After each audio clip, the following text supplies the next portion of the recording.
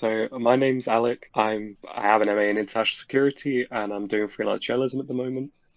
My main focus has been around like private military companies, Russian foreign policy, Russian defense, and also Ukraine at the moment. And yeah, that's pretty much me. What's the difference between like a private military company and like a mercenary? Because like I always think of like South Africa when I hear mercenaries. Where's the line draw there? There is a good paper that I read on this, which basically argues that the word mercenary itself doesn't really mean anything anymore. In general, it was a vague term used to refer to someone who fought for money. But the problem is when you're trying to distinguish between like private military companies or like um, black market, private armies, it's not really a helpful phrase to use. What I would say was Executive Outcomes as a private military company. They had an office probably somewhere in London. They had offshore accounts going somewhere. We know that they were from South Africa and they were providing services through contracts. And most of that, you could trace with paperwork. You could probably buy shares in the company that Executive Outcomes was owned under. Whereas with like, an irregular private army, like I don't know, for example, a force in Liberia of, people that just fight for money on the black market, they're not going to have any ties to a company. And, you literally have to approach them in a very informal way to hire them. That's really the main difference. It's normally the kind of corporate structure that they're under, the way you'd access them, the way they're funded, that kind of thing. That's how what distinguishes them really. Who's the most notorious, like top three most notorious PMCs?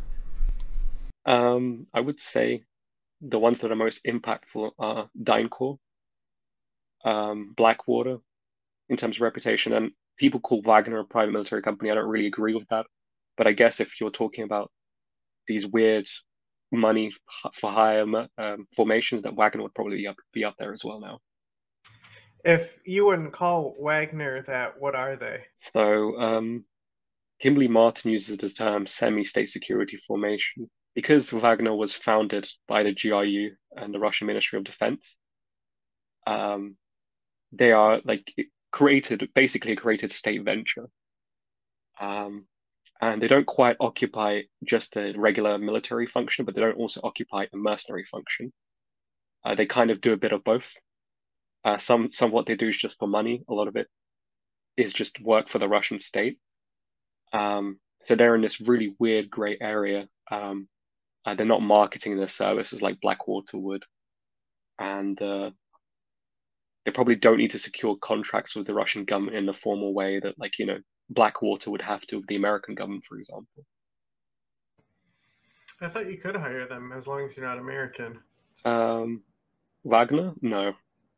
They helped shut down China when COVID started. There was some on the roadways there.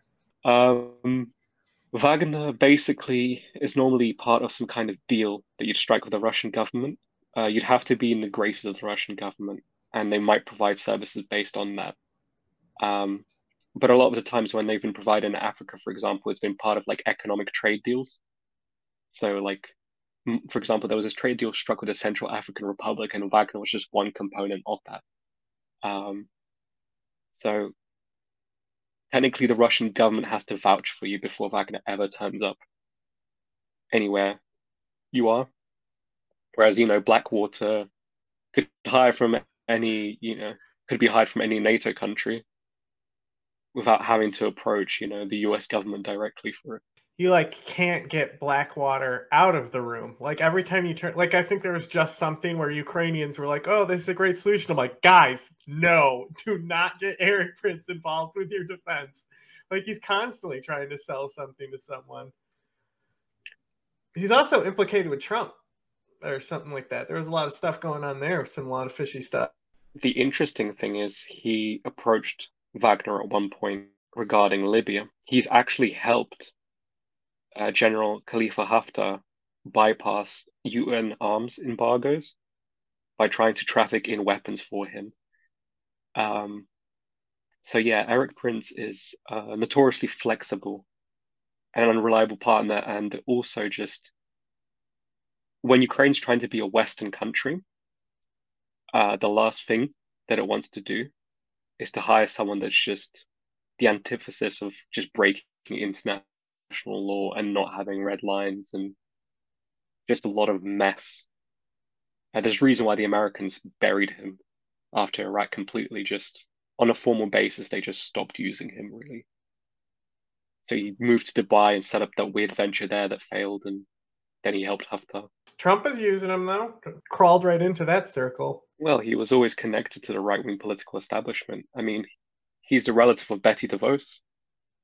Betsy DeVos, rather. So there are people that I think want him to come back into the fold, but they're not serious people in Washington. Most of them know that he's baggage. Or if you're going to do work with him, it's going to have to be very informal. You're not bringing him for the large contracts that you had, for example, for executive protection in Iraq that was State Department issued, or logistics, from the DoD. That ship has definitely sailed, especially after what he's been implicated for doing in other countries. Why not just go work for Russia then? Russia's not a good market, and it's political suicide. China, now that's a good market. Yeah, I saw he's in a company called G Services. He is involved. He's a shareholder and an active member of G Services. That's the name of the company. And that's stationed out of Hong Kong. And I mean, if it's stationed in Hong Kong, we know who it really works for, right? Majority Chinese board of directors and everything. He's already involved in places he shouldn't be if he wants to work with the Americans. So he's also doing Middle Eastern stuff too, but so is everyone. The Gulf monarchies want private armies quite badly because they have relatively small populations and most of them don't want to serve. But what's interesting with these Gulf states, I've brought it up before, but there's like in Jordan, that's kind of where like all these like Gulf leaders go to buy their guns, and they have like this massive training grounds in Jordan and stuff. So like they get these like complexes built all over these like authoritarian regimes to like train like elite ops and stuff like that. So it's a very interesting market down there because it all goes through Jordan, and Jordan is just like you never hear about them, and it's like that's how to play the game, like they're on top. I think those states are just a really big source of money because they all don't want to conscript their population. They don't have enough volunteers, and they all know that there is a lot of former American and Western guys that don't necessarily want to move on from the military. So it's a perfect solution for everyone involved. And all those Gulf countries, obviously, they have great relations with America and the West. So basically, all of it's approved. And the Gulf states are obviously always worried about Iran. They're always worried about the protection of natural resources in the near vicinity. And these companies are perfect for like protecting oil rigs in like places that are not so stable, like Libya, for example. We know that there's a company called Black Shield based from the Emirates that had German former army guys, and they were helping Haftar guard oil fields and stuff like that, and mineral extraction facilities. So it wasn't just Wagner that was there. There's a lot of people looking for that kind of work in those states. Who are their interests? What are their interest groups? Are they just the Gulf states there, or is it like other people? For like what other entities is getting Russian funding or Chinese funding or American funding? Any sort of big state? All. So in what sense?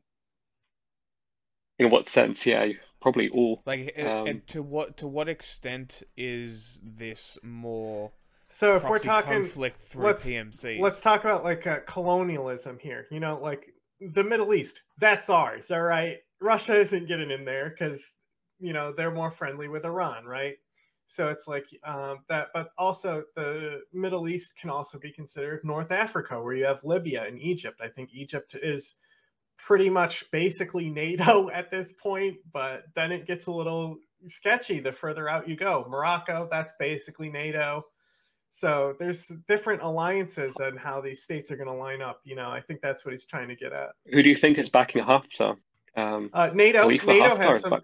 NATO has some people in there, but we've brought this up before a few times because There's a few NATO guys in there, but also like people end up on different sides on everything. But it's still like NATO's a very broad category. That's the thing with the tankies. They think it's like a unifying like imperial force where it's like supreme command and things like that. But Morocco isn't going anywhere because they're not interested in having like an Arab Spring or anything like that. So they're just gonna do whatever they need to do to keep themselves just fine. And with Libya unstable, Morocco's benefiting anyway. So, And there is only one NATO ally that's screwing over all those NATO allies supporting Haftar, and that's Turkey.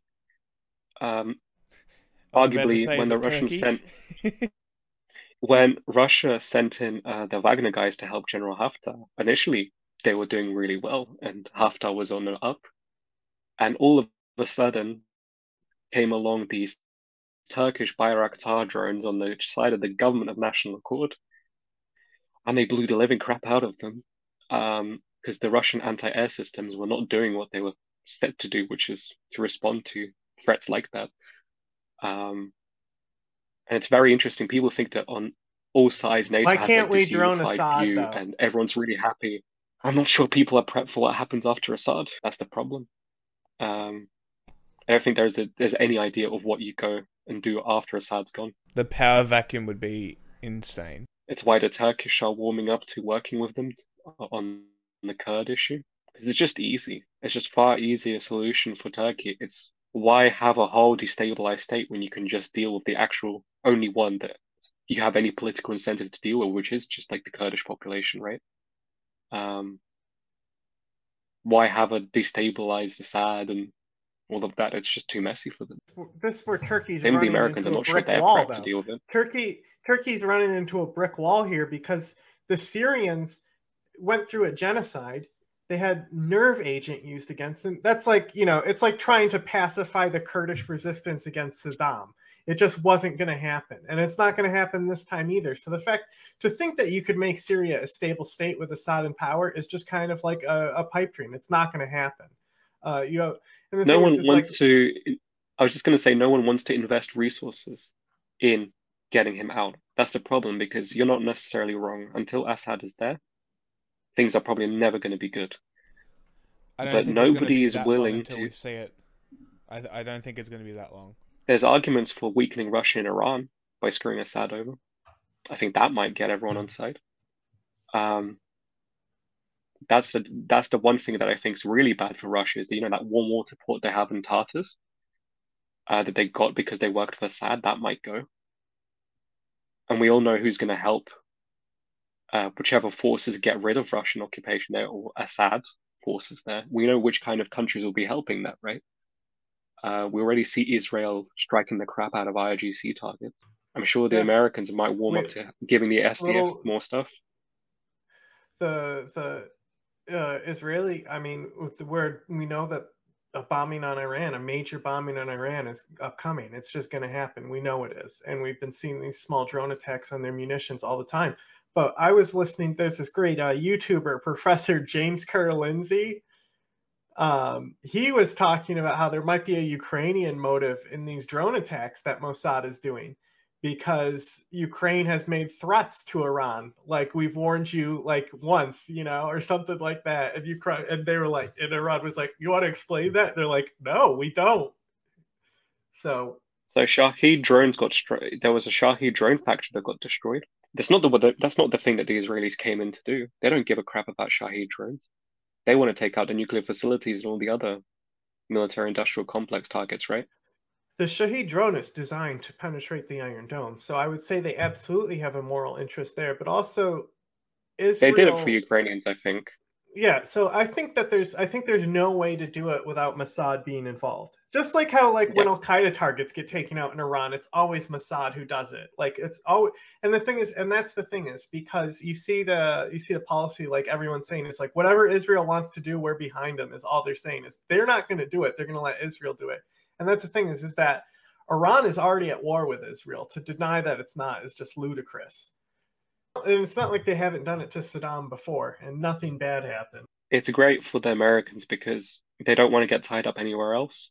And the Iranian deal has fallen through. Like there is no cobbling that back together. So letting the Israelis handle that problem, which is how they see it, is they're all for it.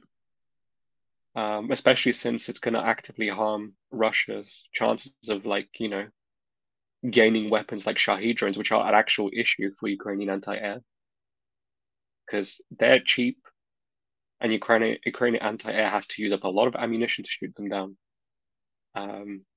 It's really screwing them financially. Like the cost to use difference between the Shaheds versus the anti-air is so huge. So yeah, if the Israelis take them out, that's incredibly useful for the Ukrainians and also works for the Israelis, which is why I think the Ukrainians are less critical of the Israelis publicly now, because they were for a while, and all of a sudden that's changed. Because Israel won't take a side. But wasn't Israel funding or Yep. sending arms to Azov? Wasn't that a thing, or was that Russian propaganda as well? I'd say Israel had a bit of a Turkey policy where it was kind of playing both sides a bit for a while. Because they obviously want to show to the West that they are not like completely abandoning Ukraine and they take Western commitment to it seriously. But they also don't want to antagonize Russia because they want to have the ability to operate in Syria without being shot down with Russian anti-air systems. I think they struck a deal secretly with the Russians to say like we're going to go after IRGC targets, and in exchange, like you're not going to target us, and we won't take such an antagonistic stance on Ukraine. But maybe the Israelis are realizing that there's probably no point of trying to be reasonable, and so now they're actively screwing Russia over by, harming the Iranians as brutally as they are right now, with all these kinetic strikes everywhere. Speaking of Israel, it just reminded me how the the conspiracy came out that there is a cabal of Israeli working to favor their interest in certain politics, and I was just like, just how it's gonna just give credence to all these conspiracy theories about Jews and things like that. Not like every country doesn't have these same thing that influence politics, but so it just gets into the topic of information warfare, and how Israel is one of the best at it. Yeah, everyone talks about this information war stuff like it's exclusively a Russia-Ukraine thing, but even on that conflict itself, there are so many other sides probably doing their info war stuff. I'm sure Iran and China are actively involved in pushing anti-Ukrainian narratives, and I'm sure the West is doing their own stuff, targeting Russian populations with like propaganda to make them more nervous about the victory and stuff like that, to make them more nervous about Russia's prospects. So, I think a and all lot of these states learn from each other. I think a lot of it is like you can see that there is intimidation tactics going on. Like the whole thing with like threatening nukes, like there's not an actual nuclear threat going on. Putin just knows that it's making the right wing more adamant about not sending arms to Ukraine, and he is desperately trying to claw in there and really use the fringe that he's built up over the years. Because it's like, I mean, we literally have Russian agents in our government now, basically. Like they don't even know they're on the paybook for Russian. They're just that stupid that they've been manipulated into it. So Russian disinformation is really good in that it has like a second order effect. People don't really know that they're spouting anything Russian It's because it anymore. operates on half truths. Yeah. It's so effective because it operates on half truths. It finds these things like there's some American funded biolabs, and then they're making bioweapons in them, ignoring the fact that there's no like high level biosecurity level labs in Ukraine anyway. But it doesn't matter to them because it's all about the fact that there are labs. It's got nothing to do with the specifics. It's just ranting for ranting's sake. It's interesting. Anything framed as like Western money in Ukraine is seen as like this nefarious plot by Western states to fund something that's going to screw Russia over. And the crowd that, are pushing this idea that, all of this is a waste of money and America doesn't have good infrastructure because we're sending billions to Ukraine or whatever. They kind of capitalize off that idea of like this money is going to destabilize a country in the most cruel way possible, and no one is benefiting from it at all, and it's all so horrible, and no one's winning and everyone's losing. So we need to make sure that we don't give a single penny more to Ukraine. I think it's how Marjorie Taylor Greene puts it. Um, it's very cynical, and it arguably has a lot more Russian origin than even Marjorie Taylor Greene or any of these other useful idiots know it does. Dumb anecdote. What's really funny is if you look at because that's one of the things that I like to do is look at conspiracy theorists and stuff like that. Like, I really like looking at Pakistan and like Turkey and how they believe America caused the earthquake. I like looking at those types of things. But what's really funny is that if anyone writes an article with a stock photo, they'll lose their minds. Like there's like photos of like it's like reporting on COVID, and they're like clearly it's a mannequin being like carried for like a stock photo, and they are like so behind that conspiracy. It'll be like, bro, it's a stock photo. Here it is. I found the image tag. It's like, do you think stock photos have to do with conspiracies? And they're like, only when it has to do with COVID. Like the way that they'll get in these tracks and just like go down these rails and where they can't like invalidate anything is just insane. I think that's interesting. You touch on a misunderstanding some people have about Infowar, which is this idea it disables all critical thinking. That isn't actually true. It just focuses on selectively making people critical on stuff. So, for example, a lot of the disinformation stuff about Ukraine, the critical thinking is turned off about the idea that, like, without sending money or aid to Ukraine, the war is just going to be prolonged, right? They don't think about that. What they do think about, though, is like there being no sight and end to this conflict and the increasing risks of a nuclear war. They're very attentive to that, but they're not attentive to like the alternative of what happens if nothing gets sent. The other thing that they fundamentally lack is the ability to understand that if Russia didn't invade, none of this would happen, and all that needs to happen is Russia leaves.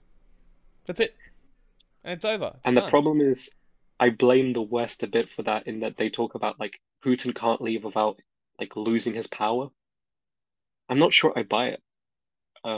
There's plenty of precedents of dictators like managing to rudely interrupt. I would say that they have a very good point there, because that's exactly how Putin took power with Yeltsin. I don't know. I think there's been precedents with Saddam Hussein, for example, losing in Kuwait, in retaining power despite losing a war. I think it can be done.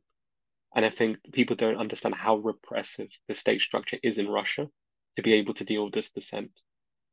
I think it's actually a Kremlin talking point to say, like, if you get rid of Putin, something worse can come. And that, you know, if we lose a war that's not existential in the slightest, where we're not even fighting on our own land, you know, the Russian country will turn upside down. There'll be like 12 different private military companies fighting for control and all of this crap. I think a lot of it's excitement about Russia collapsing, but I think it's actually unhelpful because it creates a false image of like what it's happened before.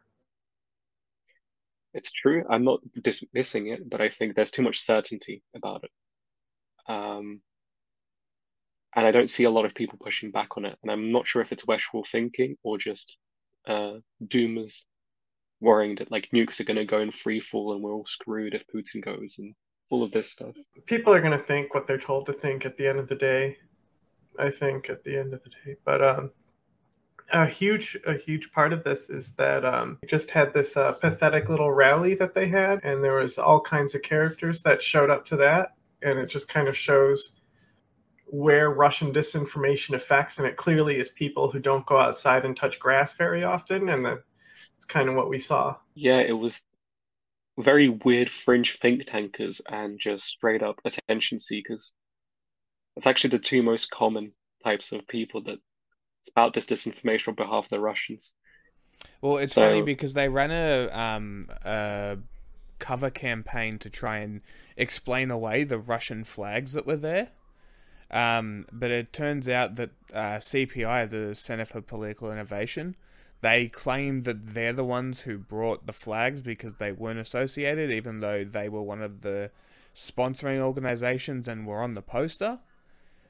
So, like, if you're working with people who will literally bring Russian flags and you're letting people speak like Grey Zone, Max Blumenthal, and Jackson Hinkle, among others who just are openly pro-Russian and openly support the invasion.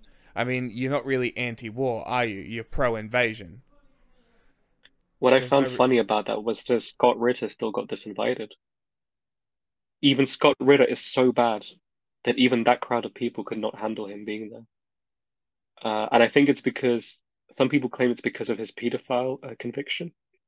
Um, I have the feeling it was actually because he wrote something that was so emphatically pro-war that they couldn't even justify bringing him in.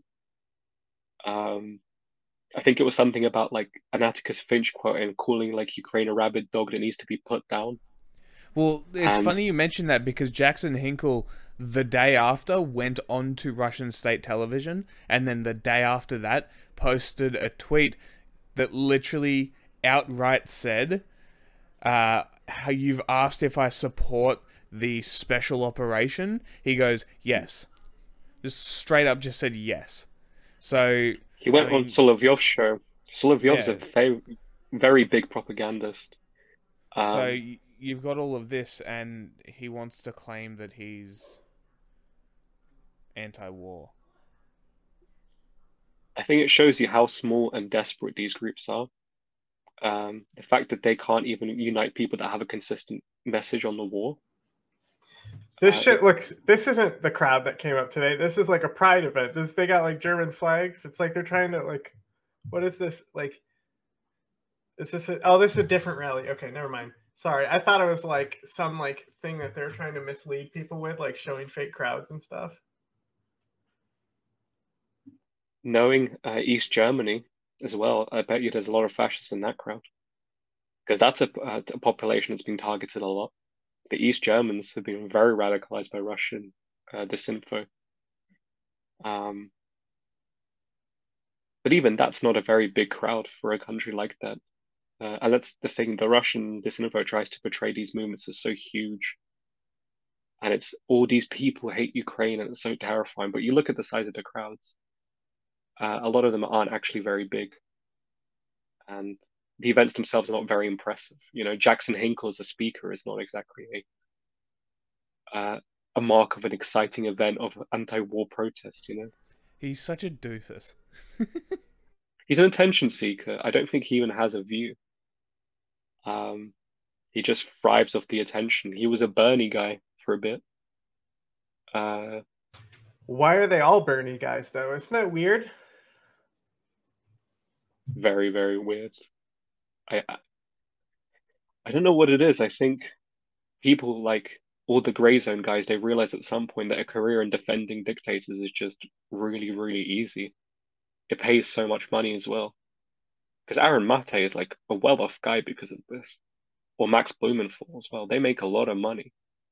Even though I Well, look at their engagement and they're not actually getting read that much but by like people. Aaron there, he's like people forget this, but he actually started on Democracy Now! And now he's on Jimmy Dore. And like was Nicaragua, Ortega, right? So, or there was just elections. This was maybe 2-3 years ago. There was an elections. Obviously, he was locking up political opponents and stuff. And so, like Democracy Now! Reported on it, absolutely neutral. Like said that there's, said that there's, reports that he's jailed opponents. Like totally neutral reporting. And he's like, disgusting. I can't believe that this is how they would report on this. Like, and it's like, bro, they're just like reporting like what happened. People did say this. And it just like triggered all of the useful idiots to start being outraged by it. I Did don't you see how he understand. denies the Assad war crimes, like with the Oh my chemical attack? God. It's really pathetic. He uses this one weird source that claims that all the investigation was rigged. And Yeah. the weird thing is like he ignores like all the other investigations that prove that he did use them anyway. And in that one investigation, it turns out other people came out and an OPCW did a report again, and they invalidated the only claim that he had of this guy going on record Yeah, saying how he's everything he's was been rigged. having a meltdown because of it for a brief little period. There's no question it happened, but I think there is an interesting question to be asked on if chemical rockets were sent back, because when we're talking about things like chlorine, it's extremely easy to weaponize that as a chemical, So so I've heard stories about rebels using chemical weapons, but I've also seen like no definitive evidence of the rebels using chemical weapons. It's also too much of a talking point with a lack of proof, which is a sign that it's mostly a malicious narrative. The problem is every time I've heard it, there's a connotation of like the CIA is giving these white helmet guys and these rebels chemical weapons to antagonize Assad so they can frame him up and then destabilize poor Syria that loves Assad and all of this crap. That's the problem. The fact finding that these guys claim they do is always got a nefarious agenda. So even if you here's just a theory, right? As the Dege plays the toy in the background, but here's just a theory. If they're raiding Assad's munitions and Assad already had chemical rounds to begin with, how would these people know that they're actually using a chemical round? You load that artillery shell and you'll never know. I mean, there was plenty of times in Iraq where we were finding chemical munitions that were like rotted in the middle of the desert that like somebody forgot about. again, it's one of those things where it's very possible, but it's just the issue is that Aaron doesn't need much proof to concoct that narrative, and that's the problem with a lot of these so-called, critical anti-imperialist journalists is a lot of them just don't think fact-finding actually matters. It's about always trying to find a counter-narrative, whether there is one or not. And that's the real issue with those type of people. They actually do a disservice to people who are trying to hold governments accountable. Because whenever other journalists do, they can just say, oh, are you like Aaron Mate? Do you just blame the US government for everything? Are you fabricating this as well? That's the real problem with these people's types of journalism. It makes it living hell for people actually trying to do proper fact finding. Aaron Mate is like kind of like our favorite one to pick on him, but as far as like the disinformation network, he's really more of like the Assad narrative, and like the Russian disinformation network goes a lot deeper, you know. The stereotypes aren't people like Aaron who are like career grifters. The stereotypes are people like Dmitry Simes who owns national interests, who's a Russian asset, for example. Those are the scary people. Because in DC, it's considered respectable to write for the national interest. It's still considered normal, and no one in America questions it. And Dmitry Simes himself, who owns the national interest, has gone on Russian state TV. Everyone knows who he is.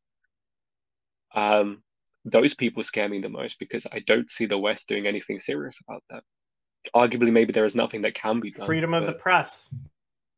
Yeah. And to interrupt you, since I already started, this is something that I kind of say is that, it's that Spider-Man quote, with great power comes great responsibility. Freedom of the press and freedom of the speech are two of the most dangerous things that you can actually give people at the same time.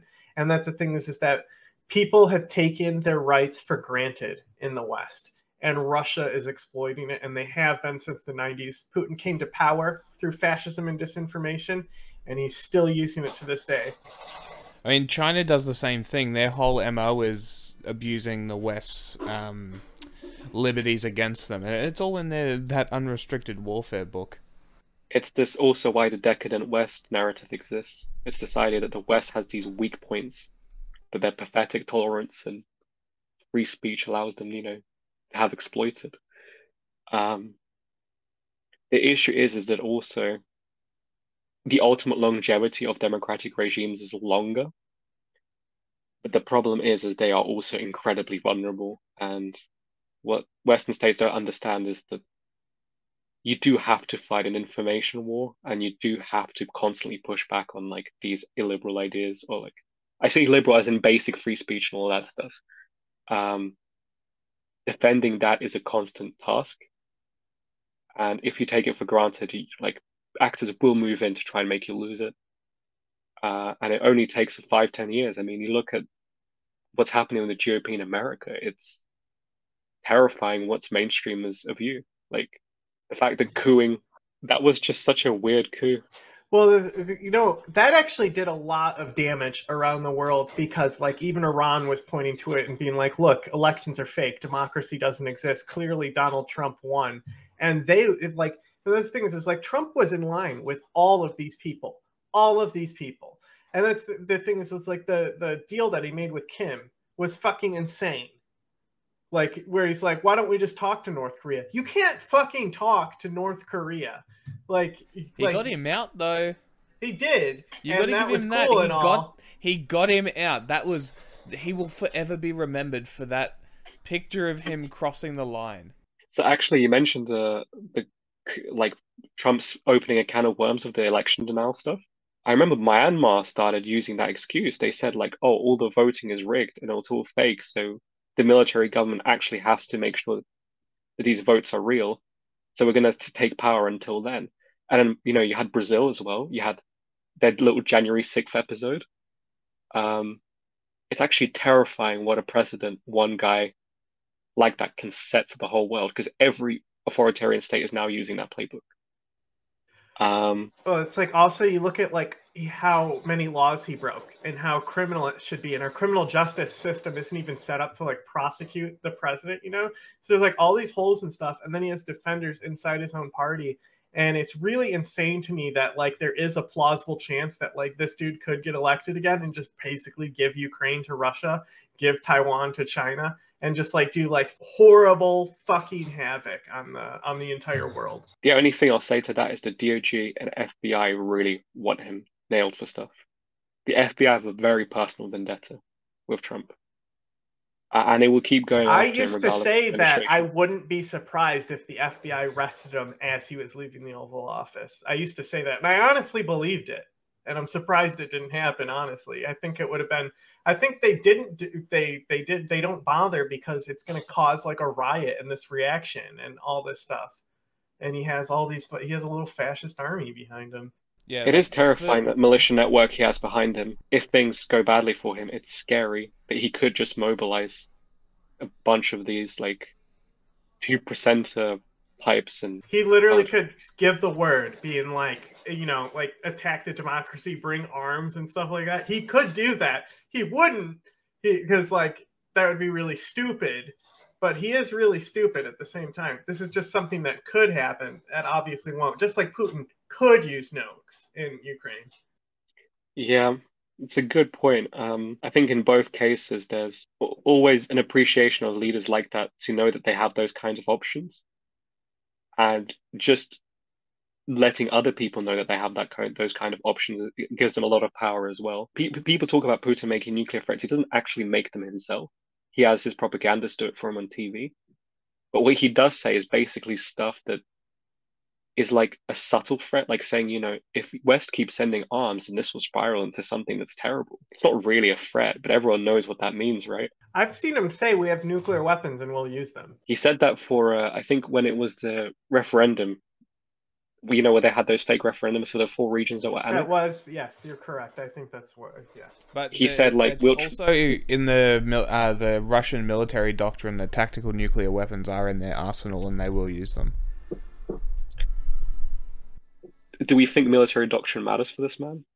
Because from everything I've seen, everything goes on the fly for the Russians. That'll be the justification for it, though. He'll be like, well, it's in our doctrine. He'll say that they made him do it. I have a feeling it's the best play he has right now is to move those nukes to Belarus. That's the one play that he has that isn't actually risking nuclear war and nuclear exchanges. But the problem is, I think the Americans are going to respond by shifting stuff to Poland. So I don't know. With this nuke situation, I don't know how either side can actually coerce the other with nukes in any way that's meaningful to any of them. Well, that's the thing that I was saying, like, it's way more realistic to see a chemical weapon used by Russia there, but we don't know how weaponized their chemical arsenal is. Like, they've made claims about weaponizing these extremely complex level, like 6 nerve agents and stuff like that. But as far as we know, you can't really use it in like a binary shell. You can't launch Novichok in a binary shell, as far as we know. Who knows? Dispersal's a real problem. And it's very hard if you're in windy conditions for it not to go on your own forces, or in general for it to even spread in the way that you want it to. It's why general chemical weapons are just such a messy thing to use. It's unlikely that they're effective or they even go in the right place. This reminds me of, a funny video where, like, I think cops used tear gas outside the Capitol at one point, and the tear gas actually went back on the police itself. And it's just like ridiculous, like how susceptible those weapons are to just basic things like wind and all of that. I And mean, this is World War One. With like one of the first times they tried to use chlorine, they killed themselves. I think also both states have created a taboo. Ukraine and Russia both talk about chemical weapons as being horrible, and like the Russians have accused the Ukrainians of using chemical weapons. There's actually been fake accusations of chemical weapons on both sides being used. The I have a post that I saw the other day. There are these little like gel ball mints, and they were like claiming that it was rat poison, and it's like the amount of rat poison you need to kill somebody is fucking insane. Like it is not something that kills people. There was also a stupid video by like a Ukrainian drone unit that like had Yeah, these things in his fridge that was labeled as chemical weapons, but I think it was just shit posting. And the problem is that shit posting is really stupid, but both sides seem to be obsessed with doing it for whatever reason. Maybe it's just like info ops or for giggle. well, this is But something that people were asking me a lot. We were seeing the ISIS flag among the Ukraine forces, and people were asking me about this a lot. So I started looking into it, and like the size of people that I had, like I saw like a rune on the throat fascist guy with the with the finger up, the ISIS flag with somebody else. Like I've seen it on like a lot of people's arms and stuff, and I figured out that this is an inside joke with drone operators because Russia always compares them as using ISIS tactics because ISIS were like the first ones to pioneer this type of drone warfare. I think there's always an underestimation when people look at like the symbology of like what the Ukrainians or Russians even wear. A lot of it's just fucking really internal, stupid humor. There is obviously the fash stuff, and like people do downplay it a bit much, but like, But I think a lot of that fascist stuff is also like just kind of part yeah, of embracing a meme at this point. And like they know that it pisses off Russia, and that's the sole reason they do it. even the right adjacent groups, like you can tell there might be some fascists in them, but a lot of them are just doing it for shit posting. Like in general, when you look at the actual posts, all you see them talking about is like we want to kill the enemy, blah blah blah blah blah, or like montages of them killing shit. There's very few times where you actually see them like committedly talk about like white nationalist topics, right? So I think Um, it's pretty reflective of Chan culture. yeah, yeah. There was one group that was like posting about like, oh, it's the Austrian painter's birthday today, and everyone's like, oh, Adolf's birthday, and like they were just pretending to be like really happy about Adolf Hitler's birthday, and you can tell like barely any of them were serious. But the problem is the irony of like them talking about it is the whole joke. Um, and so it's very funny to see people often read all these symbols and take them extremely seriously, like ISIS flags on Ukrainian guys and anime patches on Russian soldiers and all of that stuff. It's just all a lot of it's all just completely stupid shite for the units to amuse themselves very often. Talk a bit about Wagner. Uh, what aspect of Wagner I can talk about the tactics or Yeah, we can talk about their tactic and talk about where they are and how they use their tactics. so if we're talking about Ukraine, um, I've spoken to a few journalists about this, and what they seem to do is people have this misconception of them using human waves, which in like a World War One fashion, where hundreds of men go charging and they're all getting gunned down by Ukrainians. So with The reality, I actually have a lot of opinions on human wave tactics because I actually have like basically seen them firsthand, like not like up close or anything like that, but like there have been events because like this was like one of ISIS's principal strategies was using human wave tactics, and the reason they were so successful at first to build the caliphate was because they were using these types of tactics. But immediately when they like fought the Kurds, like you would go out there and there'd just be thousands of bodies outside the like city lines, like where a hill was being defended, because they literally like are sending like these fat kids in flip-flops that came from Britain, like basically not even giving them a gun. They give them like a knife and like tell them to go for it. And they were just getting mowed down because if you're trained and you know how to shoot, like you shoot the guys behind the line so they don't even know the dudes behind them are dropping, and you can just start taking down the entire line and sweep them like that. so that's the thing. The comparison between like what ISIS do and what Wagner do is misleading. Like a lot of people, I think, on the Ukrainian side want to portray it as like hundreds of guys being launched and just getting machine gunned. What actually happens is they're sent in small groups of 5 or 10, and the reason why they're sent is because professional Wagner units that are behind them send out drones and see the convicts being attacking positions and seeing where artillery is firing from, where Ukrainians are. And then based on that intelligence, then the professional elements will later on conduct their assault. So it actually is quite effective. And when you see these bodies of like 50 or 100 Wagner guys, what's happened is that that's been over hours and hours.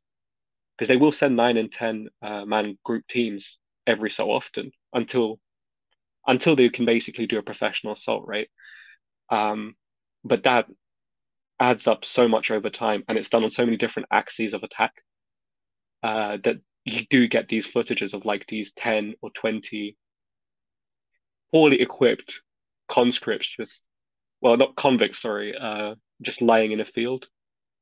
And there was a bit of too much of a memeing about like how useless Wagner is using them, but they were doing it to reduce like their burn rates for their professional guys. It's not a sustainable strategy, but it worked for them for a while in Bakhmut. And the Wagner guys had to expend a lot of ammunition and stuff to deal with it. So I've seen this video. It's the guy has a Telegram channel called Terminator.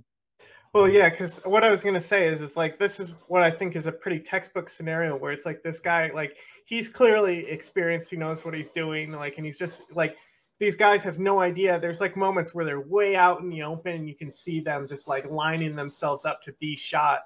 And I think this is the exact type of shit you're talking about. Is like Ukraine is just putting like one guy out there because it's so much harder to like probe the positions when you have guys like this out there. So they're sending these inexperienced guys in like small groups, and that's why this guy knows that he could get a quick, awesome video real quick because he knows there's only going to be like 10 guys coming.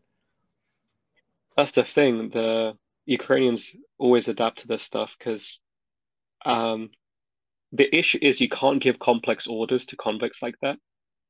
So it's really, really easy to adapt. And yeah, this is kind of the right strategy to have one guy handling this small team rather than having loads of clumped up Ukrainians ready to, get shelled by artillery that Wagner guys can scout, positions with for drones and stuff. And then also when it comes down to, well, I mean, we were talking about the Shahed drones, right, and the economic cost of it. Well, I mean, if at the end of the day, there is an economic cost to human life. Like when you look at it as a war, it's all about the StarCraft game. You have to care about your unit's economy. So the thing is like when it comes to Wagner, how many of their guys are going to send to kill one guy? So it's, and I'm talking about the elite guys, like once they know this guy is here, are they really going to go through the trouble of like sending an entire elite team out to kill this one guy out there? So I can tell you the elite guys are craftier than that. The elite guys do infiltration, reconnaissance, and sabotage operations. And when they're sent into, for example, forests or to go behind, Ukrainian positions, they do slaughter a lot of the guys. A lot of the guys in those backline positions are territorial defense force guys. So the professional guys, like the way that they're used, it does cause real problems. And because they're quite ballsy and they have that experience fighting in a lot of them have that experience fighting in Libya, Syria, or even, in Ukraine before 2022. They're no joke. And actually I've seen videos of what is clearly Ukrainian special forces hunting these infiltration reconnaissance teams. And sometimes they'll wear Ukrainian uniforms as well, the Wagner guys. So they can be a real fucking issue to deal with. The professional ones, they're no joke.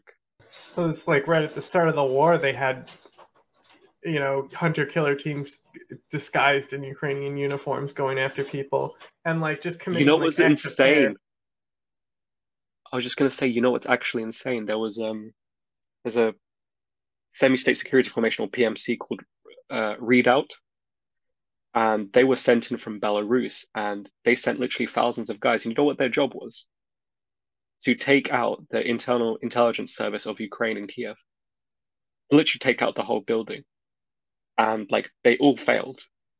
but they managed to actually get to the place to start trying to do it. Um, and what's terrifying is like they sent in so many people, and if the West didn't give the intelligence to the Ukrainians about this, they arguably could have succeeded. Because they sent in some of the best guys they had, um, very well equipped, with billionaires buying them like, light armored vehicles and giving them the best healthcare and giving them the best weapon modifications and all of that. It was actually really terrifying to read about because everyone was like, oh, the Russians got battered so badly in that assault. But things were quite scary in a lot of places and a lot of times. Um, if the US intel wasn't there, who knows how bad it could have been? Because otherwise, Ukrainians would have dispersed their like equipment right. They wouldn't have placed that whole brigade in, the airport that the Russians tried to land the VDV in. It could have been a real shit show. It's too bad we couldn't have this type of intelligence support with our Afghan allies. Yeah, oh, the Afghan thing is another thing entirely. I still don't know what to make of the withdrawal, to be honest. Oh, I have opinions on it. Basically, that it's needed to happen when it happened because it's all going to come down to it was going to be an election issue if he canceled that. And then they're going to say that he's a warmonger because he's in Afghanistan and in Ukraine. So because we knew what was coming down the pipeline, we basically were in a scenario where we had to pull out. But the thing is the way we pulled out, like we were out of there, like, and we had to turn around and come back because like we didn't provide any logistical support, and we let Pakistan completely get behind the Taliban and just wipe out these people who we spent so many years and so much money building up, and we're not even going to like give them a little bit of intelligence. And you remember they're like giving estimates. We're like, oh, they could probably hold out for 6 months. That's like it's ridiculous because the same thing was said about Ukraine, right? Where they said they're going to get destroyed, they're going to be wiped out by Russia. I even said it, right? Mm-hmm. And then it happened, and on day 3, they're like still like holding on, like Russia's in a traffic jam, and like nothing's even moving. You see it locked down, and you're like, oh, this war is actually going to last. And I think one of the big factors there was probably the intelligence. I would say the real-time intelligence was one thing. I would say there was another thing. Pulling the US air support. Fuck the Afghans. I'm sorry, they were just not trained long enough to be able to handle air operations by themselves. The only reason why they're not trained long enough, and then also we're fighting a state power that was giving intelligence to their enemy. Yeah. And yeah, the 2 and 2 go in hand. For close air support, you need intelligence. My other issue was that the amount of special forces Afghan guys that left behind. We actually have rumors that some of them are recruited by Wagner to train Russian soldiers. I mean, that's a fucking disaster to not try and evacuate all of those special forces guys. At the very least, like what an unbelievable decision to take, right? A lot of people argue there wasn't any other way to withdraw other than this hasty way. But I think there was no excuse to leave behind that many interpreters or that many. If you're going to be cynical and say, Afghan was going to fall anyway, at least take back the guys that you've trained so much, right? Otherwise, you're just going to fall into the hands of someone else. I think arguably in a cynical way, you could argue that this is a good decision long term and that it creates a problem for China and Pakistan now.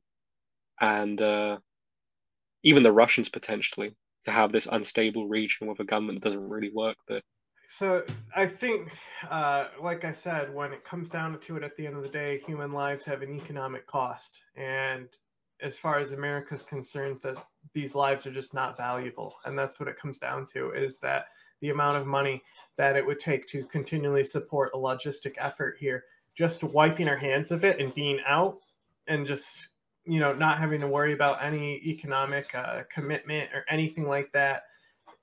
It was just a very cutthroat capitalist measure on just like how to do it with saving money, not about saving lives. Yeah, I think morally, when you see the pictures, you can't like justify the decision, and I think some very cynical people call the shots on that because especially the way that Trump managed to secure that pullout was incredibly messed up. I think during the This CIA's goes back to campaign. the whole thing I was saying with North Korea. This is a big part of it. Like dealing with the Taliban the way he did. He gave them everything. Like you just sit like basically shaking hands with Mullah Baradar. Didn't they bring him to like Washington, D.C. or something like that? I know there's a picture of Pompeo shaking his hand, which is like ludicrous to me.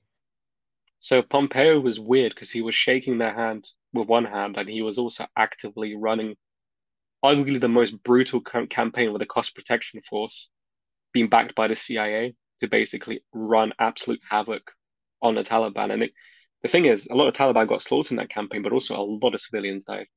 In that short period, more civilians died than for like years of that conflict. Because that CIA campaign was so fucking brutal. I don't know how you could justify something like that, especially when it led to that kind of pullout. The fact that like that's something that no one gets any crap for like doing what they did with the cost protection force, which is, by the way, recognized as a terrorist group by the UN. We've actually have talked about the Coast Protection Force before, but not in a while, and maybe not on this show specifically. But and then they also are notorious for operating inside of Pakistan as well. So they were actually a hunter-killer team that would go across state lines into Waziristan and apprehend people, and they would also authorize and do forward operations for close airstrikes on these people and stuff like that. So it's like when we see like airstrikes in Waziristan and like drone strikes in Waziristan, a lot of times there was like human agents on the ground directing those strikes to happen to limit the amount of civilian casualties. Obviously, when you bomb a wedding, you can see when there's not those types of people there, but there is evidence that these things were being called in on the ground, which is like super illegal, but and it's US we're the armed world police. Overwatch. It's US armed Overwatch as well. Those are US drones. The call sign I think was Eagle as well. Yeah. Which was the CIA base at the time. That was what was so messed up, was that there were basically close air support was always next to these cost protection force guys. They were really, really, really well equipped. Really well equipped.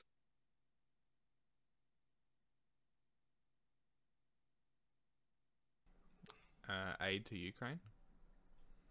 Yeah, can do. So there's basically a faction within, Olaf Scholz's inner circle, his inner advisors, who believe that we can still go back to something that was like German and Russian relations before the war. It's a very desperate idea that if we're soft on Russia, that things might get back to normal, and we're not going to go into nuclear war, and also Europe will be more stable for it. The problem is that obviously the Russians don't seem to appreciate any of these so-called softer measures that the Germans have adopted. I mean, Leopard tanks are still being sent. Everything is done by Germany that the Russians don't want, just at a slower pace, and no one's really benefiting from it. And the problem is that all NATO countries are trying to practice a graduated escalation where they don't send too much to spiral things, but they steadily want to send stuff over time. The problem is what the Americans think is like risky is like up here, and the Germans are only willing to meet it like here. And that's basically the whole hesitation is about like it spiraling into a never-ending conflict, German weapons being used to go on to march on Moscow, and obviously the nuke stuff. Those are the real three main things that are stopping them from perhaps being a little bit more decisive, but they have done a lot as well. They are one of the biggest contributors of aid. There's only one stabilizing force in Europe. America. To wrap up at the end here, we sent a few links to each other, so I figured we could pull up some of the stuff that we've sent in here just for a little wrap up period, and yeah, that sounds good. Let's start right with this one. The new information narrative. General Michael Flynn. Oh, I got DMs open, but it's just you, so it's going to be okay. But general of the military is now going on record saying that there's no war footage of Ukraine. Flynn was always a nutcase, though. I know, but it's just like, it's the fact that it's like this was a guy was a general, and the fact that he got there, it just amazes me how how easily, if somebody really, especially back in the history, like wanted, like the libertarians are always talking about how like Lincoln is a dictator or something. Like, imagine if something actually was like a dictator in those times, how fucked America would have been. He is the only president to suspend the Constitution. Fuck that guy. And something that, I don't know if it's true or not, but I heard something that what was it called? The something proclamation that gave the Emancipation Proclamation. Yeah, it was only for southern states, but the northern slaves weren't freed until the 13th Amendment, something like that. So I don't know if that's true, but I saw that somewhere. I thought if that was true, that'd be pretty funny.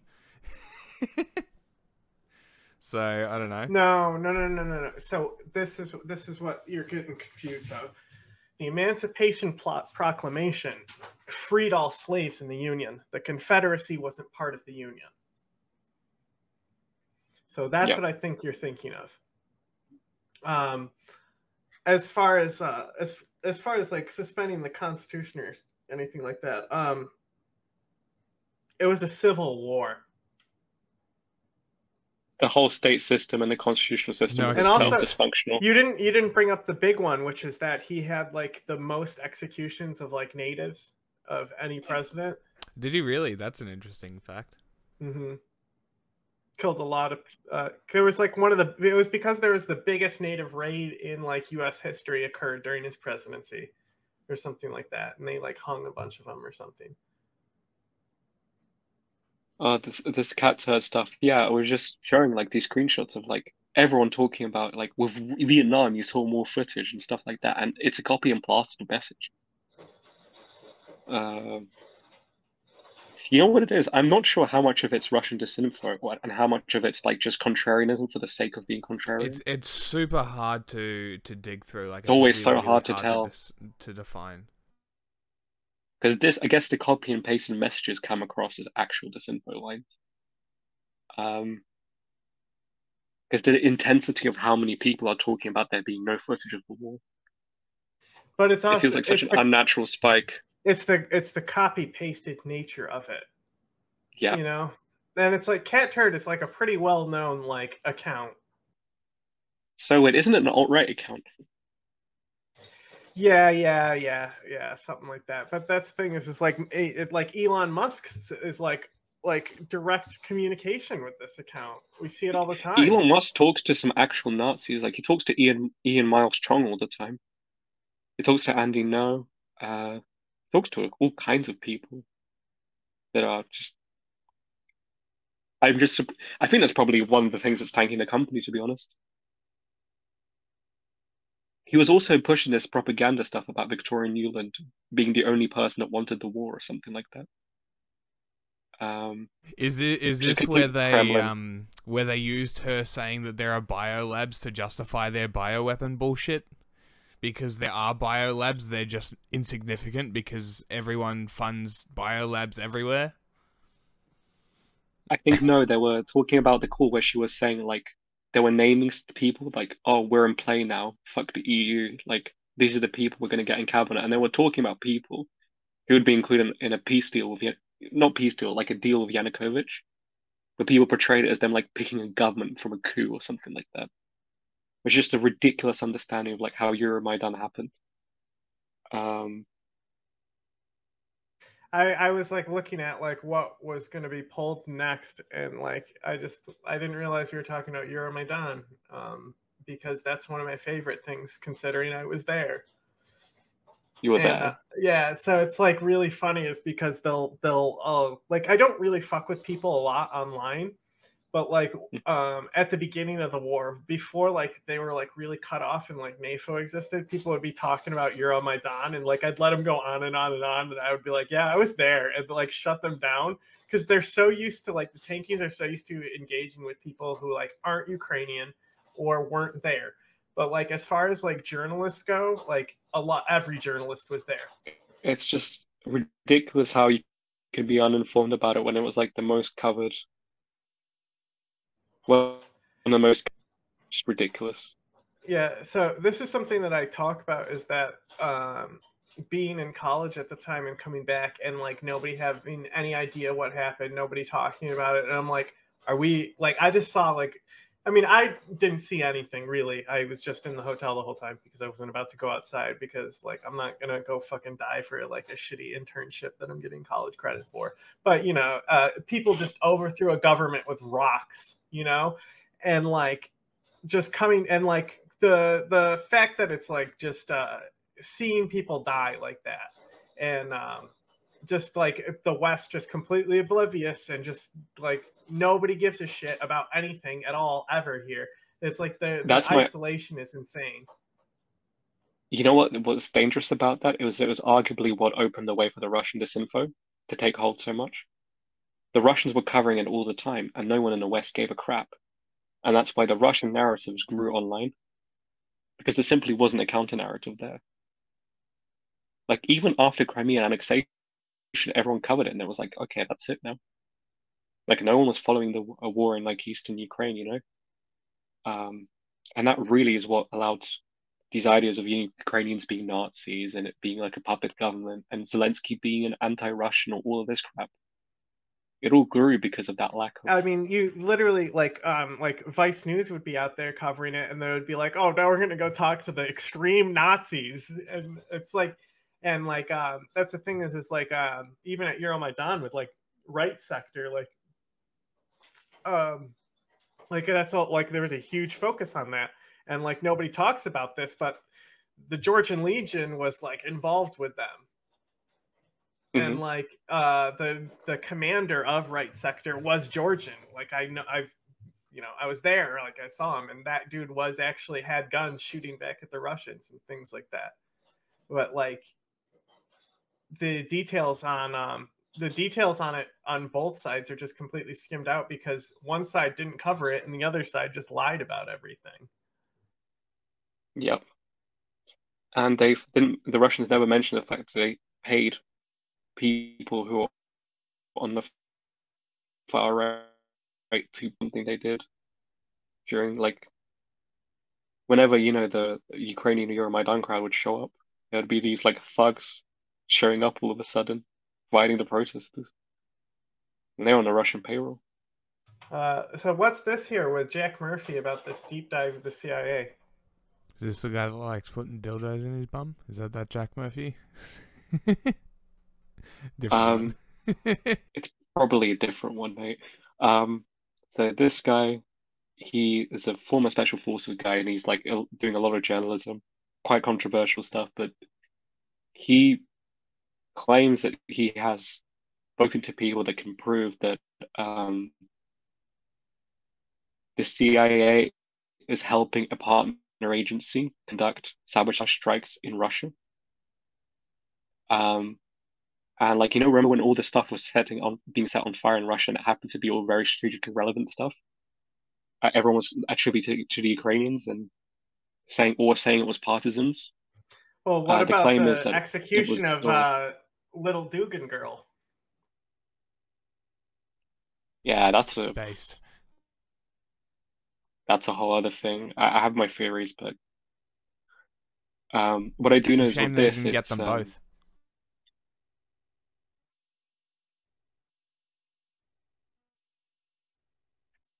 It's on the Dugan himself. It would have been a very good situation. It would have crippled Putin's inner circle, I reckon, because a lot of them apparently are influenced by Dugan. Well, he's got their ear apparently.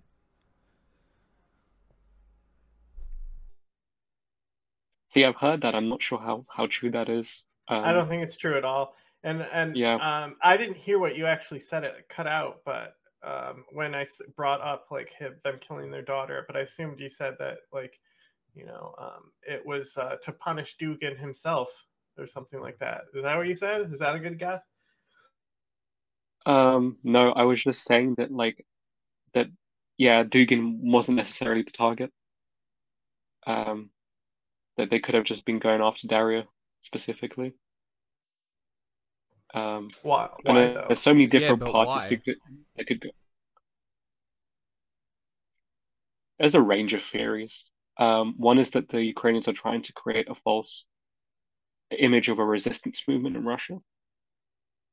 The other was that it was the Russians cleaning up internal business. Maybe Daria was speaking to someone she wasn't supposed to, or that it was Daria owing money to someone. But people underplay her importance. She was the daughter who was going to succeed the Eurasianist movement in Russia. And the Russian state has a lot of incentive to control a nationalist movement like that from it not like dissenting with the government. And maybe the Russians saw something that was not good. And the reason why I think it might have been someone in Russia is because they came out with a really quick theory that it was Azov guys who assassinated her. And it was like the most ridiculous theory as well, like that it was a mother who was living in Russia that used to be in Azov that was doing all of this. And they also had a picture of like some guy in a weird hat as well as another one. So I don't think the Russians are being honest about who actually did it. But I'm not sure if it was like a Russian job or if it was a Ukrainian job. I know the Americans categorically denied it. So right here it says a NATO intelligence ally. That doesn't necessarily mean someone in NATO, right? It just means somebody who we work with on an intelligence level, right?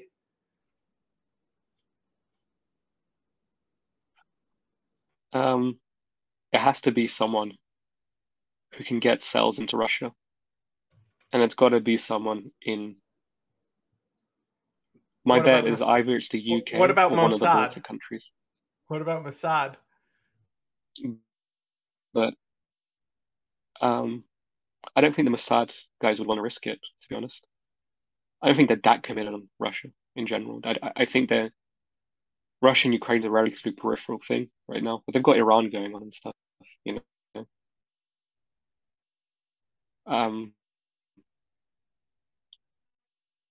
My bet is that for the Eastern European countries, because the Eastern European countries could get agents in really easily. Yeah, it's definitely someone in it's either the UK or any of those countries that I mentioned, the Baltic ones.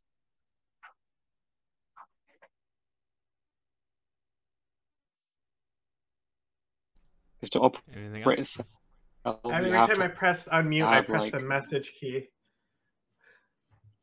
So we had besides like at the end here, we had a pretty clean recording. But go ahead and then whatever Jack wants to like wrap on or something like that. Oh yeah, I was just. But you talk first though, just to be clear. Fuck the damn interference. Sorry, I was just gonna say yeah. Basically, some agents that were able to speak Russian fluently and could fit in a cell for years would have to have been the people that were doing it. And I reckon there's only a very small list of countries that could actually do it that well. And it's also a very expensive operation. So either the Americans helped fund it, or there's a country that's got enough money to actually do this kind of thing. It would cost billions to plan this all out, to do the surveying, to like have the caches of explosions, to have the fake identities and everything. It's a really difficult thing to do.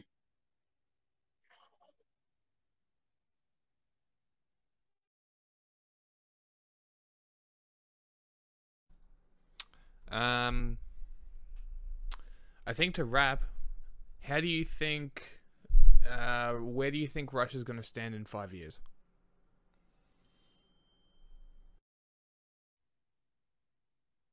Either it has a relatively smooth transition of power to another Putinist thug, or the country literally starts imploding.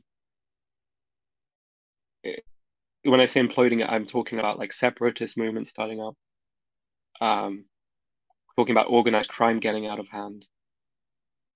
All of these guys that are forming these like private military companies will have enough small arms to start like having hired muscle.